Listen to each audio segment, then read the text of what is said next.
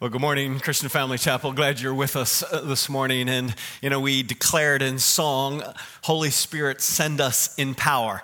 And the truth is, He has. And that's what this couple that Ryan just shared about is responding to be sent in the power of the Holy Spirit. And so if you are not connected in any way to one of our already existing commended missionaries, or if you are and you still have capacity to be able to invest in God's work among the nations, I really do want to commend to you our couple to the Middle East, the calling of God upon them, the power of the Holy Spirit in them, that they would be His witnesses in that portion of the world. We are singing about the Holy Spirit this morning because, I don't know if you know this, but today marks 50 days since Easter. And that's a significant day in the life of our faith because 50 days after Easter is when Acts 2 takes place, the day of Pentecost, where the Holy Spirit comes. But we're not going to look at Acts 2 today. Even though this is the day of Pentecost, we're going to look at Acts 1 today because we'll not fully understand what happened in Acts 2 until we get what happens in Acts chapter 1. So let me invite you to turn to Acts chapter 1. And as you turn there, let me acknowledge this. We just talked about what God is doing in the world and how we might pray to that end. But I think you would acknowledge as well, with everything going on in our nation, we need the work of God in this nation as well. And so I want you to know we're not ignoring that. In fact, at the end of the message, when we take the Lord's Supper together, I'm going to lead us specifically in a time of prayer for our nation. And then, after our message, as we have done every week, we're going to have a time of Q&A. And that time of Q&A this morning is going to include a good friend of mine, Anthony Johnson. Anthony is a good friend, an African-American, and I want to invite him into the Q&A that we might together talk about what God is doing and what it would mean for us to be the church at a time like this. We don't have all the answers by any means, but we do seek to, as Matt led us earlier, we do seek to be the body of Christ at a time like this. So I hope you'll stay on after the message for the time of Q&A with Anthony and myself. So Acts chapter 1. As you're there, let's read together the first 9 verses to begin with to see why what happens in Acts 2, Pentecost, is so important. It begins like this. The first account I composed, Theophilus. Now, pause already. The writer of the book of Acts is a physician named Luke. And you'll probably recognize that name. Luke wrote the Gospel of Luke. So as he begins Acts, he references his gospel that he wrote first. And in so doing, I don't want you to miss what he says. The first account I Theophilus about all that Jesus began to do and teach until the day in which he was taken up to heaven, after he had by the Holy Spirit given orders to the apostles whom he had chosen. To these, he also presented himself alive after his suffering, that is his death on the cross, by many convincing proofs, appearing to them over a period of 40 days and speaking of the things concerning the kingdom of God. Verse 4, gathering them, now the apostles together, he commanded them not to leave Jerusalem, but to wait for what the Father had promised, which, he said, you have heard of from me. For John baptized with water, but you will be baptized with the Holy Spirit not many days from now. What we know looking back now is 10 days exactly from now. So when they had come together, they were asking him, saying, Lord, is it at this time you are restoring the kingdom to Israel? Things don't ever change, do they? We always want to know, okay, when's that going to happen? We always want to know future events. The disciples were no different. And I think it's super important that we not miss what Jesus says to their question. Is it this time you're restoring the kingdom of Israel? He says, it is not for you to know times or epochs which the Father has fixed by his own authority, but you will receive, what? Power. You will receive power when the Holy Spirit has come upon you, and you shall be my witnesses both in Jerusalem and all Judea and Samaria and even to the remotest part of the earth, which for us now in America is back toward the Middle East, right? That's why we're sending that couple. And after he had said these things, he was lifted up while they were looking on, and a cloud received him out of their sight. And so that is what we would refer to as the ascension of Jesus, where he goes up into the clouds and disappears. Now, what I don't want you to miss about these opening 9 verses is actually very easy to miss, because we often read right past the first verse in almost every book of the Bible because we think it's just, like greetings. But did you catch that the gospel writer Luke, who writes this book, the book of Acts, began by saying the gospels record the beginning of the work of Jesus on earth? That's easy to miss. But he says it's the beginning of the work of Jesus on earth. Now, just pause for a moment and ask yourself, have you ever thought about the Gospels as the beginning of the work of Jesus on earth? I haven't thought about it the beginning. I've thought the Gospels give me the beginning, the middle, and the end. It concludes with what? What we just read in verse 9, the ascension. It started with a birth. He lived 30-some years, died, buried, rose again, appears for 40 days, and then ascends. End of story, closing credits. But that's not the way Luke frames it. He says it's the beginning. Now, if you missed it, go back to verse 1. The first account I composed, Theophilus, about all that Jesus began to do and to teach until the day when he was taken up to heaven. So actually, the ascension is not the end of the story of the work of Jesus on the cross. The ascension is the end of the beginning of the work of Jesus on the cross. So we need to think it's completely different. It's the beginning. Now, so if it's the beginning, when's the end? Well, go back and let's read next 2 verses. And as they're gazing intently into the sky while he was going, so kind of like people tried to watch the shuttle launch yesterday and see it. I see it. I don't see it anymore. Gazing intently into the sky while he's going, behold, 2 men in white clothing stood beside them. That'll capture your attention. So they're looking up. Whoa, 2 men. And as they're gazing, they see them. And it says, they said, men of Galilee, why do you stand looking into the sky? Which is kind of a funny question because it's not every day you see a guy like rise up into the sky. So that's why we're looking into the sky. But that's not their point. Why do you stand looking in the sky? In other words, this Jesus who has been taken up from you into heaven will come in just the same way as you have watched him go into heaven. This was just the beginning. The end of the work of Jesus on this earth will be when? When he comes back again like you saw him leave. So the beginning of the work of Jesus on the cross, on the earth is the Gospels. The end is when he will return to finish his work on earth. If you want to read about the beginning of Jesus on earth, you read Matthew, Mark, Luke, and John. If you want to read about the finishing of Jesus' life or work on the earth, you read Revelation 19.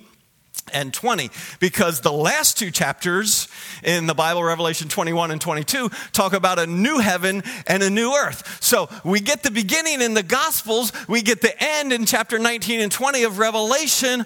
What about what happens in between? Well, back to verse 4. Gathering them together, he commanded them to not leave Jerusalem, but to wait for what the Father had promised, which he said, you have heard of from me. In other words, he's going, I've talked to you about it. It's about to happen. Wait for it. And what he wants them to wait for is what he had told them some 40 some days earlier in his Last Supper, where he celebrated Passover feast the night before he was crucified. This is what he's talking about in verse 4. When he said, you heard of this from me when we were together for Passover. And then I was arrested that night and crucified the next day. And he is referencing back to John chapter 16, where he says, but I tell you the truth, it is to your advantage that I go away. For if I do not go away, the helper will not come to you. But if I go, ascend, if I leave, I will send him to you. See, Acts chapter 2, the coming of the Holy Spirit is totally dependent on Acts chapter 1, the ascending of Jesus from the earth, the end of the beginning.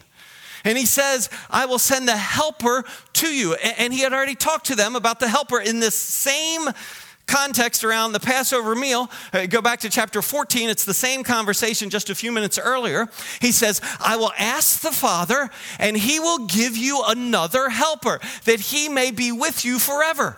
That is the Spirit of truth. The Holy Spirit is the helper. The Spirit of truth is the Holy Spirit, whom the world cannot receive. Why can't the world receive the Holy Spirit? Because it does not see him or know him. You can only receive the Holy Spirit if you come into a relationship with God through faith in Jesus. So he says, you're going to receive it, but the world can't receive it. It's only for those who know him. But you know him because he abides with you. And here's this. This is what makes all the difference in the world. And he will be in you. This is what Jesus has been leading to. This is what the whole beginning of the Gospels is a setup to. That Jesus, having been with them, is now going to depart. And you and I would think, oh, that would have been so awesome to be with him. He says to those who had been with him, you think this was awesome. It's going to be to your advantage. It's going to be awesome if I go. Because it's going to go from me being with you to the Spirit, God himself being in you.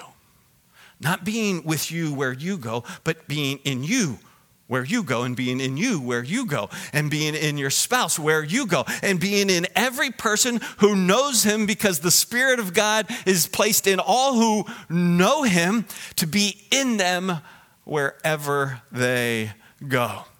So, what I want you to understand is this: the ascension of Jesus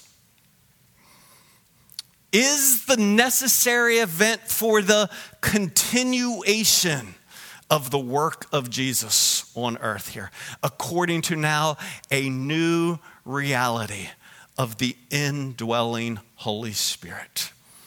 That's why the ascension is so important. It had to take place so that the work that Jesus began, recorded in the Gospels, could continue until he returns to finish in Revelation 19 and 20. Now, don't just fill in blanks if you're keeping notes here. Understand what the Scripture is telling you and I. Totally different, at least, maybe this isn't going to be true for you, but totally different than what I grew up with. I grew up thinking that Jesus did it all, and Jesus is going to come back and finish it all, and my role was not to muck it up too much in between. But really, never in my wildest imagination or any instruction, frankly, or maybe I was instructed and I missed it, maybe you've missed it. You have, as a believer in Jesus, the indwelling Holy Spirit, not just so you don't muck it up too much, but you have the Holy Spirit in you because Jesus has only gotten started with what he wants to do on earth. And he's going to come back and close it out in the ninth inning, if you will. But between the first inning, if I can use a baseball analogy, between the first inning, the Gospels, and the final 3 outs in the ninth, it's not Jesus on earth. It's the Holy Spirit in you. And as Jesus did his work, you are to do his work until he comes back. The continuation of the story. It really, quite frankly, blows my mind. So, God himself in us. To think of it this way. Think of it in our terms like if the work of Jesus on earth was a Netflix original series. All right? How would it go down? Well, up until now, if I would have seen Netflix original series, the work of Jesus on earth, you know what I would have thought? They're going to do the Gospels. No, not if Netflix got it right. They wouldn't just be doing a series on the Gospels. If it was a Netflix original series, the work of Jesus on earth would be season 1, the Gospels. And what would be the real clincher, the final episode in that season called the Gospels? Look at him go. Yeah, the Ascension would be the final episode, but it was just season 1. And then, according to the same Acts chapter 1, what the 2 men in white say to the apostles looking up in verses 10 and 11, there's going to be a final season. And that's going to be recorded again, Revelation 19 and 20, the millennium. And the first episode in the final season, which everybody looks forward to because they promote it. What's going to be the final season? Whoa, I can't wait to see the first episode in the final season, right? Here's the first episode. It's going to be a good episode in the final season. It's going to be the second coming of Christ, where Revelation 19, Jesus comes back with all the saints to rule and reign and to finish his work on earth. That's going to be a great episode to the final season. So, what about this? How many seasons between season 1 and the final season? That's what the disciples wanted to know. How many seasons? Is it now? Is there only going to be one second season? And Jesus says what? It's not for you to know the seasons. It's perfect. Netflix never wants to know how many seasons there are going to be. They just want you to have more. They want you to go, we want more. And we know there's a second season. We don't know how many more seasons until the final season. How will we know it's the final season? When Christ returns to earth. What's the premiere of season 2? Pentecost. Not spelled correctly there, my bad. The Holy Spirit coming. Acts chapter 2 is the opening episode to season 2.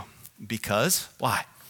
Because it is the opening episode of the continuation of Jesus still doing his work on this earth until the final season. What's the theme of all of these seasons? That will end with, we think, the rapture, though some would disagree with that. See, I think he went up,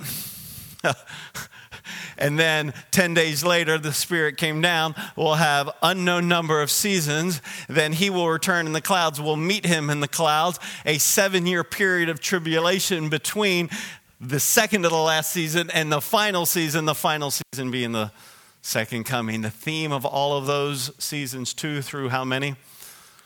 To be Spirit-empowered witnesses. That is what these seasons are going to be about. Spirit-empowered witnesses.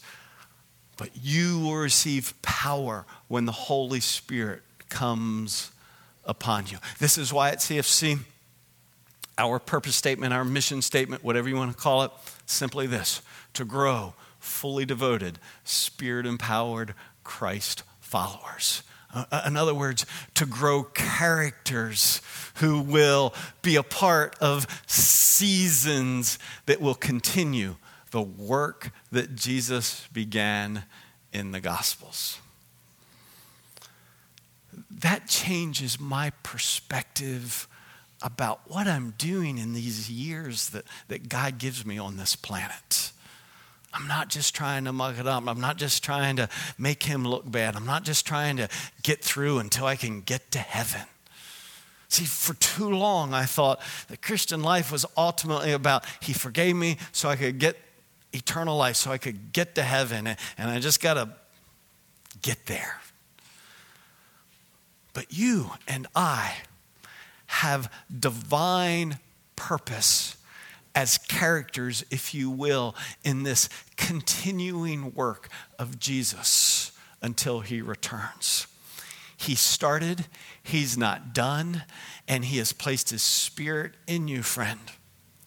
His Spirit in you, so that you, not somebody else, not just some paid missionaries, just not the couple to the Middle East, but that you, if the Spirit of God lives in you because you have trusted in Jesus, that you would be a character in these seasons of Spirit-empowered witness. That you would be continuing on your street, that you would be continuing in your school, that you would be continuing in your workplace, and all the people that God has placed around you, that you would be continuing the work that Jesus began until he ascended and sent his Spirit so that the work wouldn't stop.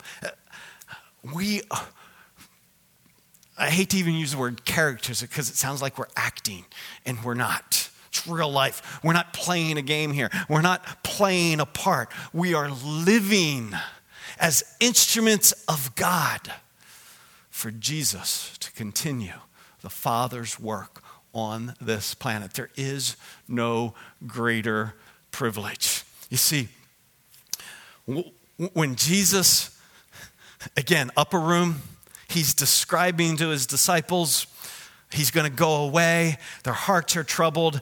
And then he says to this, again, John 14, he says, "Do you not believe that I am in the Father?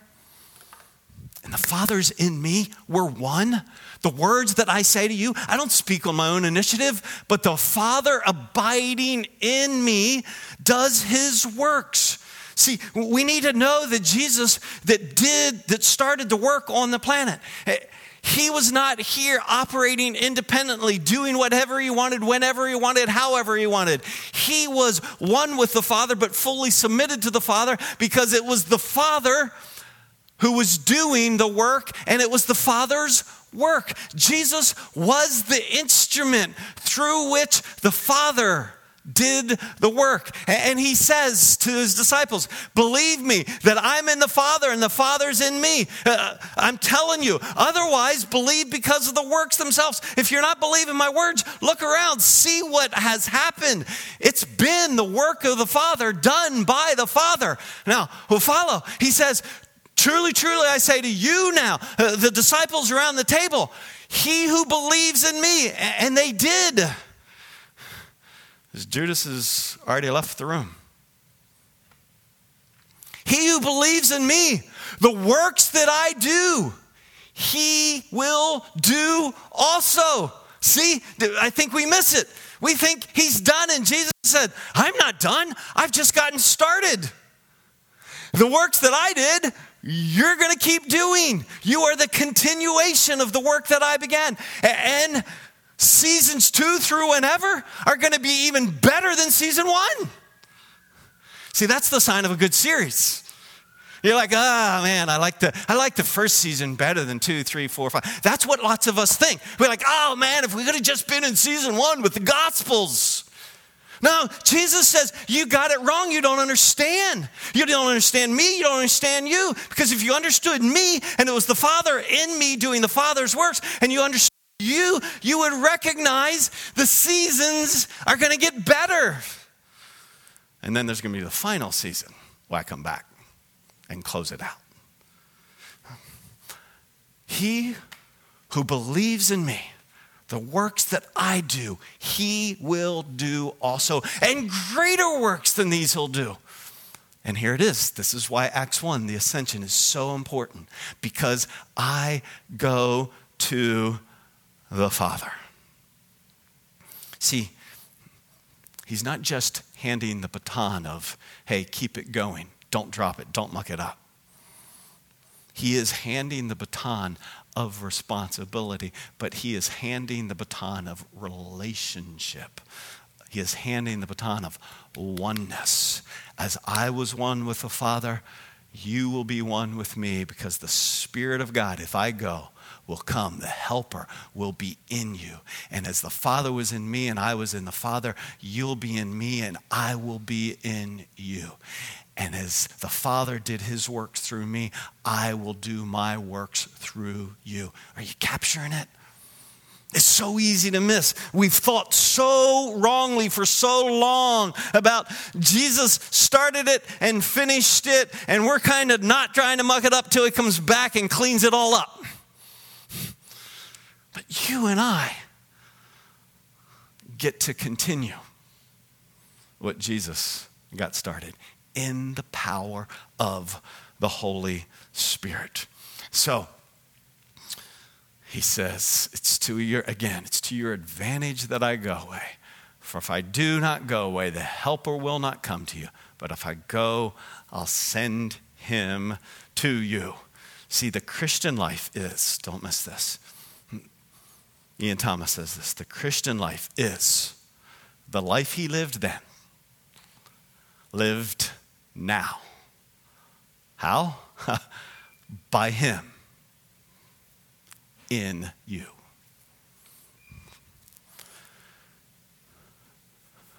Those are simple words, and maybe you've heard them before. But I wonder, have you heard them before? Like, really, it makes the difference the way you live today. It makes the difference the way you engage your family today. It engages the way you go to school or go to work or go to the gym or walk in your neighborhood, that you would say, I am a Christian, which means what? God himself in the Holy Spirit lives in me. And the life that I am living is his life. That he lived then, live now. Still by him. But now, in me. See, it's really not just a figure of speech when I say, Lord, would my neighbors experience you through me? That's the Christian life. Because he is in me. And as people experience Jesus in the Gospels, people are intended to experience Jesus through us in in seasons 2 through whatever. Really, because he lives in us. So how's this work out? Well, we're continuing what Jesus did. And that means 2 things specifically. That the presence of the Holy Spirit in me empowers me to make disciples who make disciples of all the nations. That's what Jesus started in the Gospels. And I said, this is what you continue. Go therefore and make disciples of all the nations, baptizing them in the name of the Father and the Son and the Holy Spirit, teaching them to observe all that I commanded you. And lo, I am with you always, even to the end of the age. Do you see what he's saying? I started disciple making. I want you to go continue it. And I want you to continue what I did by declaring what I have declared, teaching them what I taught you. You teach as I teach you. And as the Father was with me and in me, I'll be with you by being in you in the person of the Holy Spirit. Until when? Until I come back and close it out on earth. It's very clearly, make disciples who make disciples of all the nations. That's the continuation that Jesus has charged you and I with. And it doesn't come down to just a select few. It's what he intends for everyone to participate in the Holy Spirit. Because when the Apostle John is given his revelation, and he writes of it in this book, here's what he sees. He says, I looked, and behold, a great multitude which no one could count, from every nation and all tribes and peoples and tongues, standing before the throne and before the Lamb, clothed in white robes, and palm branches were in their hands, and they cry out with a loud voice, saying, Salvation to our God who sits on the throne and to the Lamb, who is Jesus. You see, there's a revelation, there's a picture that all these seasons are moving toward. And that picture is people from every tongue and every tribe and every color worshiping. I gotta say it, it's the exact opposite of what we see in every newscast this weekend in the United States. Not waving banners of hate and racism, not torching things, not rioting, but every tongue, every color, every tribe, every people worshiping.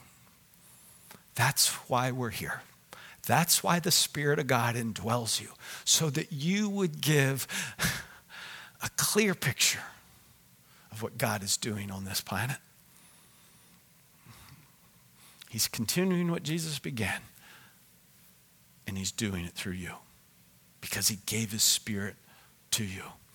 And so that's the picture that as the church, when we see what we see this weekend on TV, our hearts ought to be broken and burdened that is so far from why we are here.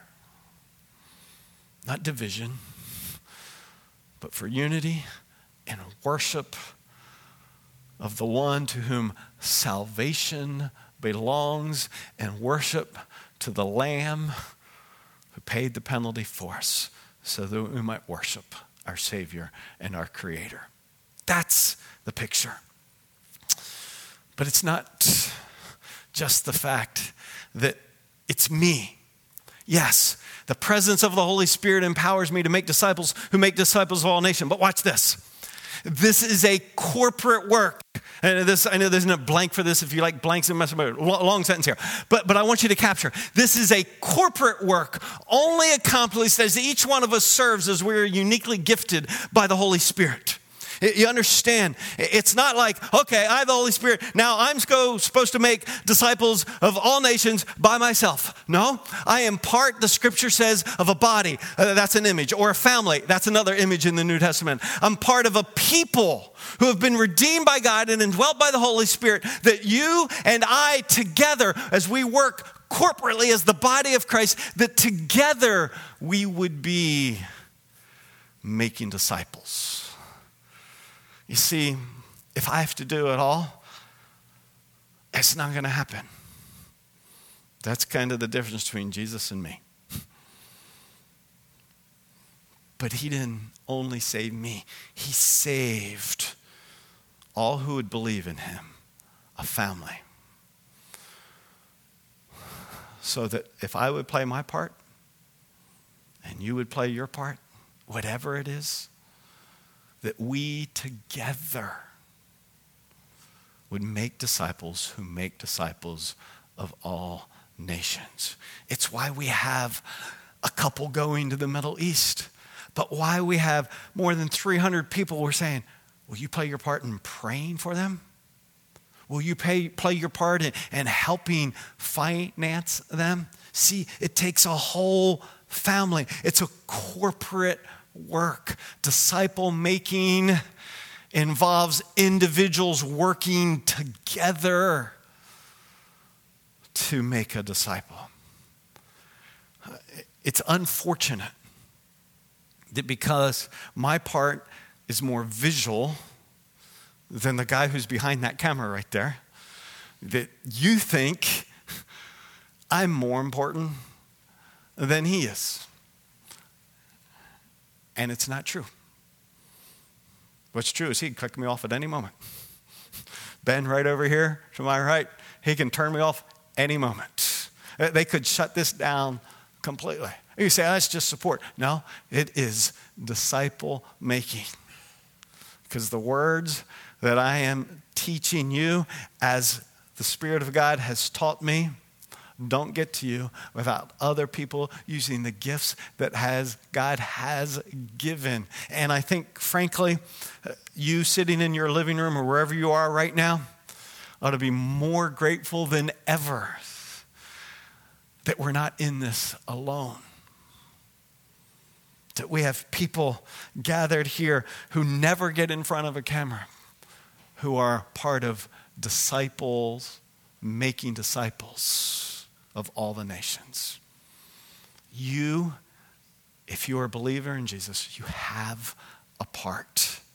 And don't shrink back from playing your part. Don't think that your part is less important than other people's part. Every part matters. This is the way Ephesians says it. The whole body. See, that's the image in the New Testament of who we are, the church. The whole body being fitted and held together by what every joint supplies.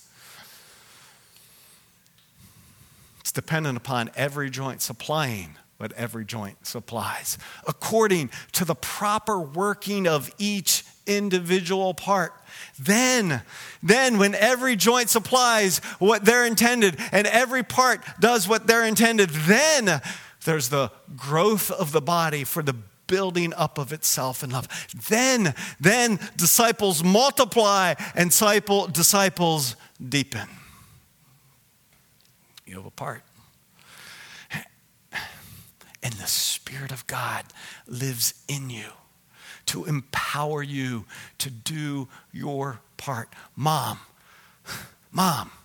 every mom listening, if you're a believer, the Spirit of God dwells in you to strengthen you, to empower you, to enable you, to lead you as you share in discipling your kids. When you feel worn out and exhausted, when you think, I'm going to pull my hair out, that's the moment where you remember the Spirit of God lives in me for this moment right now to strengthen me to continue the work that Jesus began.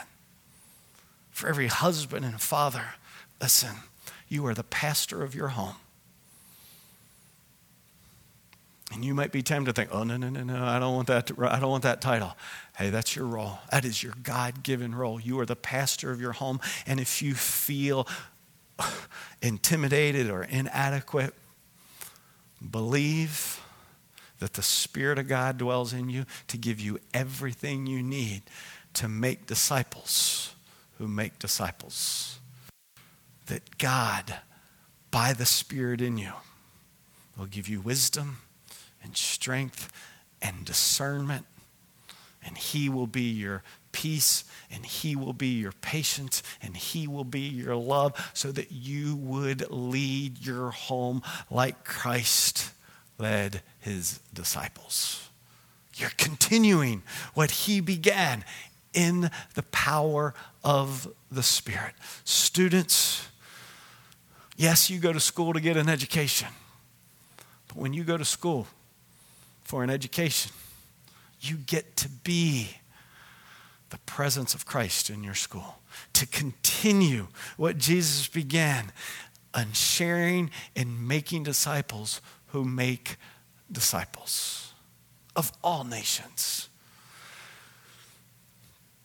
Because you're afraid doesn't mean you don't do it. It means you believe in his sufficiency. Because you feel inadequate doesn't mean, well, I'll step back and let somebody else do it. No, it means you step up and believe that the Spirit of God is in you to empower you to continue what Jesus began. But it's not just what we do. I don't want to miss what we do. Every person in the body doing their part for making disciples. But there's more than just doing. There's being. The presence of the Holy Spirit in me empowers me to be holy as I am holy. As he is holy. That's what God said. Be holy as I am holy. The Spirit of God in you empowers you to do that. Now, I don't know which one freaks you out more, making disciples or being holy. Well, they both kind of overwhelm me. That's why the Spirit of God dwells within you. But sometimes it's like, okay, I want to do, but man, my personal life's a wreck. Or Christian Family Chapel, listen. Some of you, it would appear very spiritual, very holy in the life you live. But what you do is not making disciples. See, both of these are why the Spirit of God indwells you, so that you would be holy as he is holy, and that you would make disciples as he made disciples. His divine power has granted to us everything pertaining to life and godliness through the true knowledge of him who called us by his own glory and excellence. See, he called us by his glory and excellence, and he's given of himself. Next verse says that we're partakers of the divine nature so that we would live out that same glory and excellence because it's within us, that we would be holy as he is holy. I am no longer only human. That's not just a cliche. And I'm not saying you're God, but I am saying exactly what the scripture says. God dwells in you. And when you shrink back and go, I can't do and I can't be, you are forgetting you are no longer only human. Yes, you're human, but you're not only human. Paul's testimony was this: I've been crucified with Christ. It's no longer I who live, but Christ lives in me. And the life which I now live in the flesh, I live by faith in the Son of God. In other words, I trust him to be all that I need, watch, both to do all that he says and to be all that he is. Because it's his life and all his glory and his excellence. Where? In me. This is the reason Paul can say with absolute confidence to the Corinthians and to you and I, whatever temptation just knocks you down consistently, you need to hear this in the context of that Christ dwells in you. It's why he can say to us, no temptation is overtaken, but such as is common to man. And God is faithful, who will not allow you to be tempted beyond what you are able. You are able because Christ lives in you. But with the temptation will provide the way of escape also, so that you will be able to endure it. You see, it's so easy to read that and go, oh, no, it is beyond me. You don't understand. It's beyond me. Yes, it's beyond you, but it's not beyond who you are in Christ. And Christ is in you. Because listen, he was tempted in every way that you and I are tempted and did not sin. And he dwells in us. So that we, by the power of the Holy Spirit, can be holy as he is holy. And we can make disciples as he made disciples. We're continuing it. That's why he ascended, so that the Spirit of God could come upon us. Now, Back to verse 12 of John 14. He said to him, we already looked at this. I say to you, he who believes in me and the works that I do, he will do also, in greater works than these he will do. Why? Because I go to the Father. Again, I hope I'm repeating enough so that you capture it. His going to the Father is essential so that the Spirit could come. Why does the Spirit come? It's not confusing, very simply, so that we could do what he did and be what he was, so that we could make disciples as he made disciples, and so we could be holy as he is holy. That's why Jesus went into heaven, so that the Spirit could come and enable us. But that's not all. He also went to the Father, watch, next verse, so that whatever you ask in my name, that will I do, so that the Father may be glorified in the Son. If you ask me anything in my name, I'll do it. Did you catch that? Jesus went into heaven so that the Spirit of God could live in you. And so that as the Spirit of God lives in me, he would be in heaven to give me answer to prayer and whatever I would need to do all that he has said. See, it's not only the ascension so that the Spirit of God could come, it's the ascension so that in heaven he might be the one to whom we would pray. Not to another person, not to a man, but to him we would pray. And in his name, we would ask for whatever I need to do all he has said. Now, listen. Most of us have kind of missed the context of prayer. Prayer was given as a resource so that we could continue the work. And generally we go, well, Lord, can you give me sun for my vacation? Now, it's not wrong to pray, but that's not why prayer was given.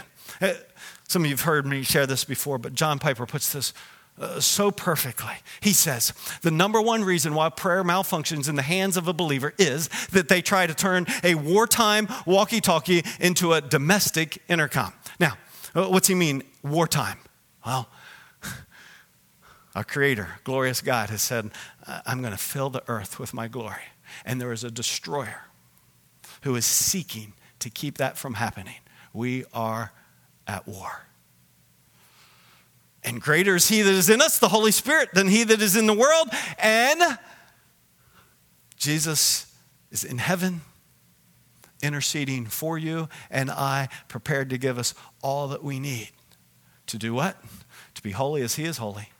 Answer every prayer, to be holy as he is holy. And to answer every prayer of making disciples who make disciples of all nations. But what have we done? Turned it into a domestic intercom. He says, until you believe that life is war, you cannot know what prayer is for. Prayer is for the accomplishment of a wartime mission. It is though the field commander, Jesus, called in the troops, gave them a crucial mission, go and bear fruit, handed each of them a personal transmitter coded to the frequency of the general's headquarters and said, comrades, the general has a mission for you. He aims to see it accomplished. And to that end, he has authorized me to give each of you personal access to him through transmitters. If you stay true to his mission and seek his victory first, he will always be as close as your transmitters to give tactical advice and to send in air cover when you or your comrades need it. That's what prayer's for. Watch. But what have millions of Christians done? They've stopped believing that we're in war. No urgency, no watching, no vigilance, no strategic planning, just easy peacetime and prosperity. And what'd they do with the walkie-talkie? They tried to rig it up as an intercom in their cushy houses and cabins and boats and cars. Not to call in firepower for a conflict with a mortal enemy, but to ask the maid to bring another pillow to the cabin. That just busts our chops. Just let it bust your chops. Really.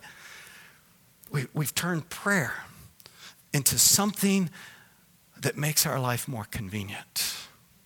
And prayer was given so that, along with the indwelling Holy Spirit, so that you would make disciples and be holy, Jesus would be there to answer your prayer as you sought to be holy and to make disciples. So here's what I think really is in the heart of our God that we would pray. Father, teach me to live a Spirit-empowered life. Not just doing what I can do in my own effort for as long as I can do it, but to live every single day believing you, Spirit of God, dwell within me to enable me to do supernaturally disciple making as a husband, a wife, a father, a mom, a neighbor, a teacher, a coworker, a boss, an employee, a student. Whatever you do, to be in that a disciple maker. Lord, help me to live a Spirit-empowered life, and so as not just to do something, but not be authentic, to be holy as you are holy. A Spirit-empowered life is a fruit-filled life. And the fruit is a transformed life from an unholy person to a holy person. And from a self-centered person to a disciple-making person. That's fruit.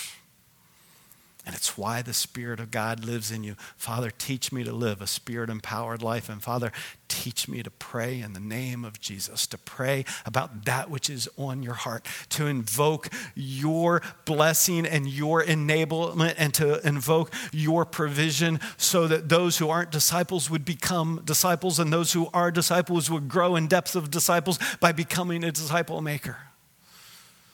Father, grant me, in the name of Jesus, all that I need to do, all that you've said. Because why? Because the Gospels were the beginning, and you and I were the continuation.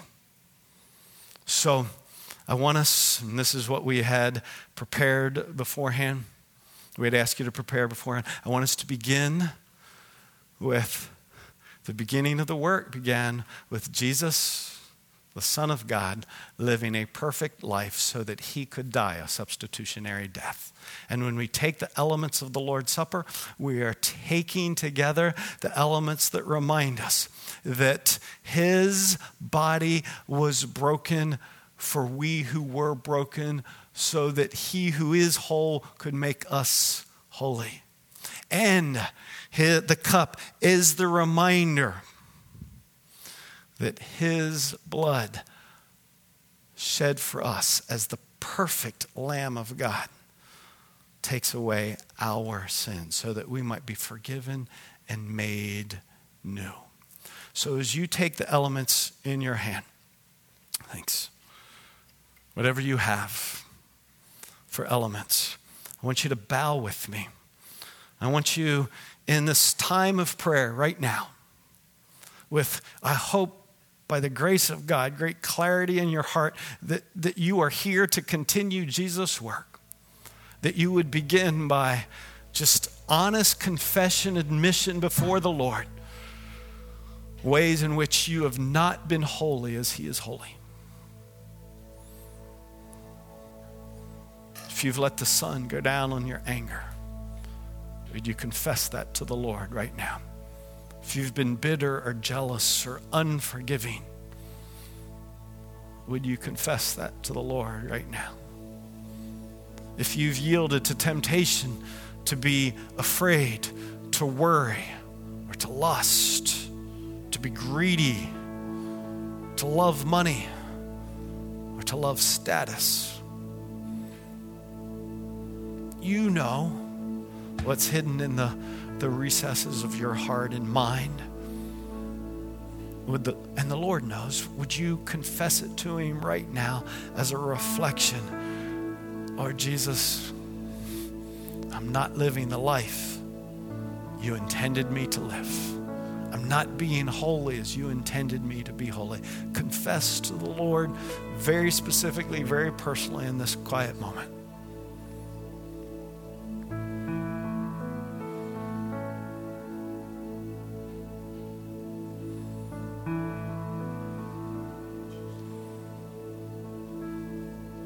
And if you have not given yourself, whatever you do occupationally, to being a disciple maker, if you've been building your kingdom and not his kingdom, if you've been pouring your life into making you great as opposed to making disciples, if you would look around the landscape of your life and see, I haven't really been seeking to make a disciple of anyone. Confess that to the Lord right now. This is where it begins. It begins by acknowledging, Lord, we've dropped the ball, we've fumbled it. You started and we fumbled. Confess it to the Lord if you've not been making disciples. And now present yourself to Him. Give your body that He is redeemed to Him. Your mouth, His to speak with. Your mind, His to think with. Your eyes, His to see with. Your hands, His to work with. Your feet, His to go with. Present your body to be an instrument of righteousness.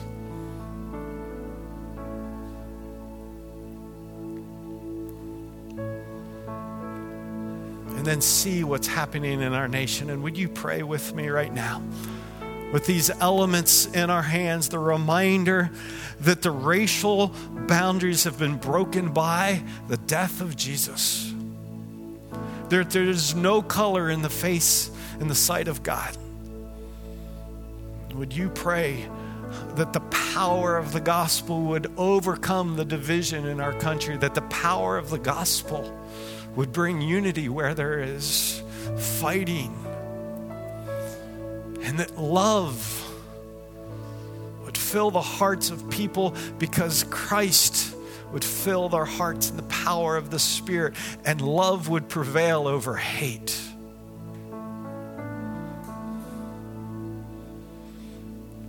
Would you pray that you would demonstrate the power of the gospel in unity in the face of diversity?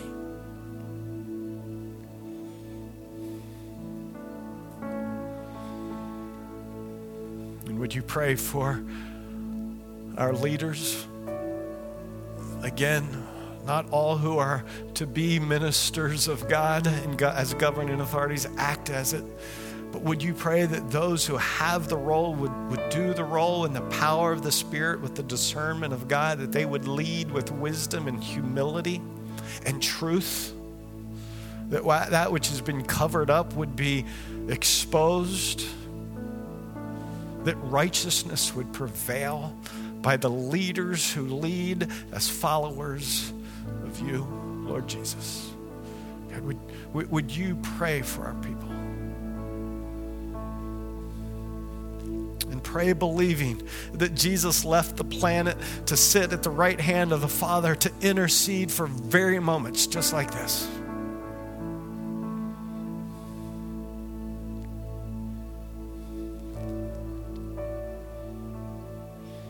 And I want to invite you, it might seem weird to you, but to out loud declare this with me. I am crucified with Christ. And it's no longer I who live, but Christ lives in me. The life I now live, I live by faith in the Son of God, who loved me and gave himself for me. God, we present ourselves to you to be your instruments, to continue your work until you return. Thank you for your great grace. Let's take in remembrance of it.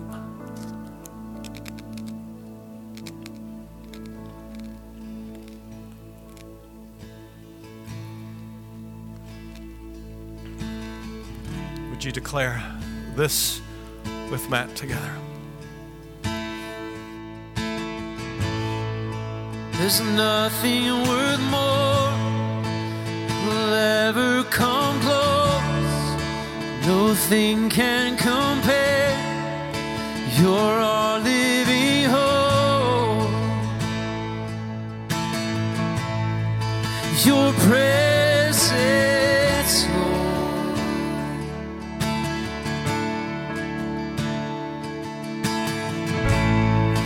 I've tasted and seen of the sweetest of loves, where my heart becomes free and my shame is undone. In your presence, Lord, crying out, Holy Spirit, you are welcome here. Come flood this place and fill the atmosphere. Your glory, God, is what our hearts long for, to be overcome by your presence, Lord.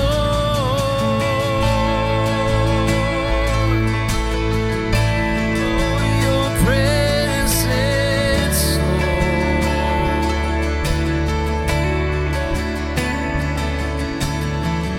Let us become more aware of your presence.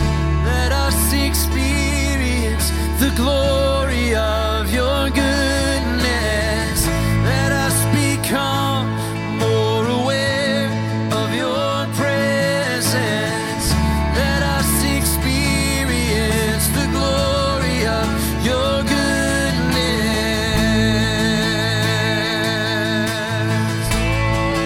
Your goodness, God. Holy Spirit. Holy Spirit, you are welcome here. Come flood this place and fill the atmosphere. Your glory, God, is what our hearts long for, to be overcome by your presence, Lord.